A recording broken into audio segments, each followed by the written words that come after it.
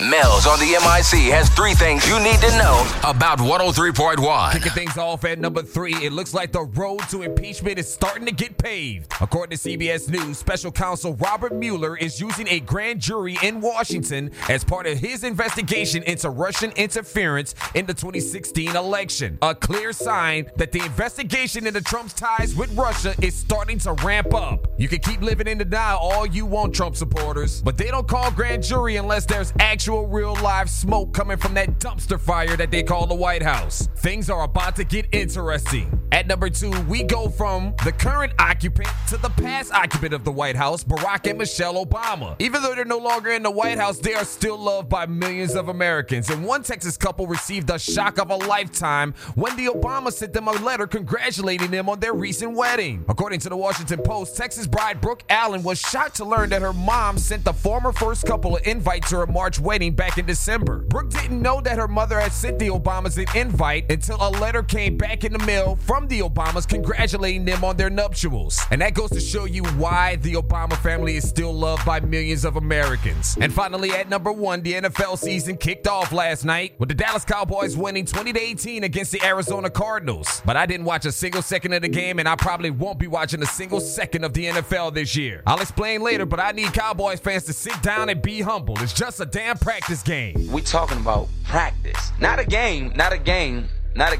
We talking about practice. Those are the 3 things you need to know about on this August 4th. If you missed Mel's 3 things, catch them now at MyKiss1031.com.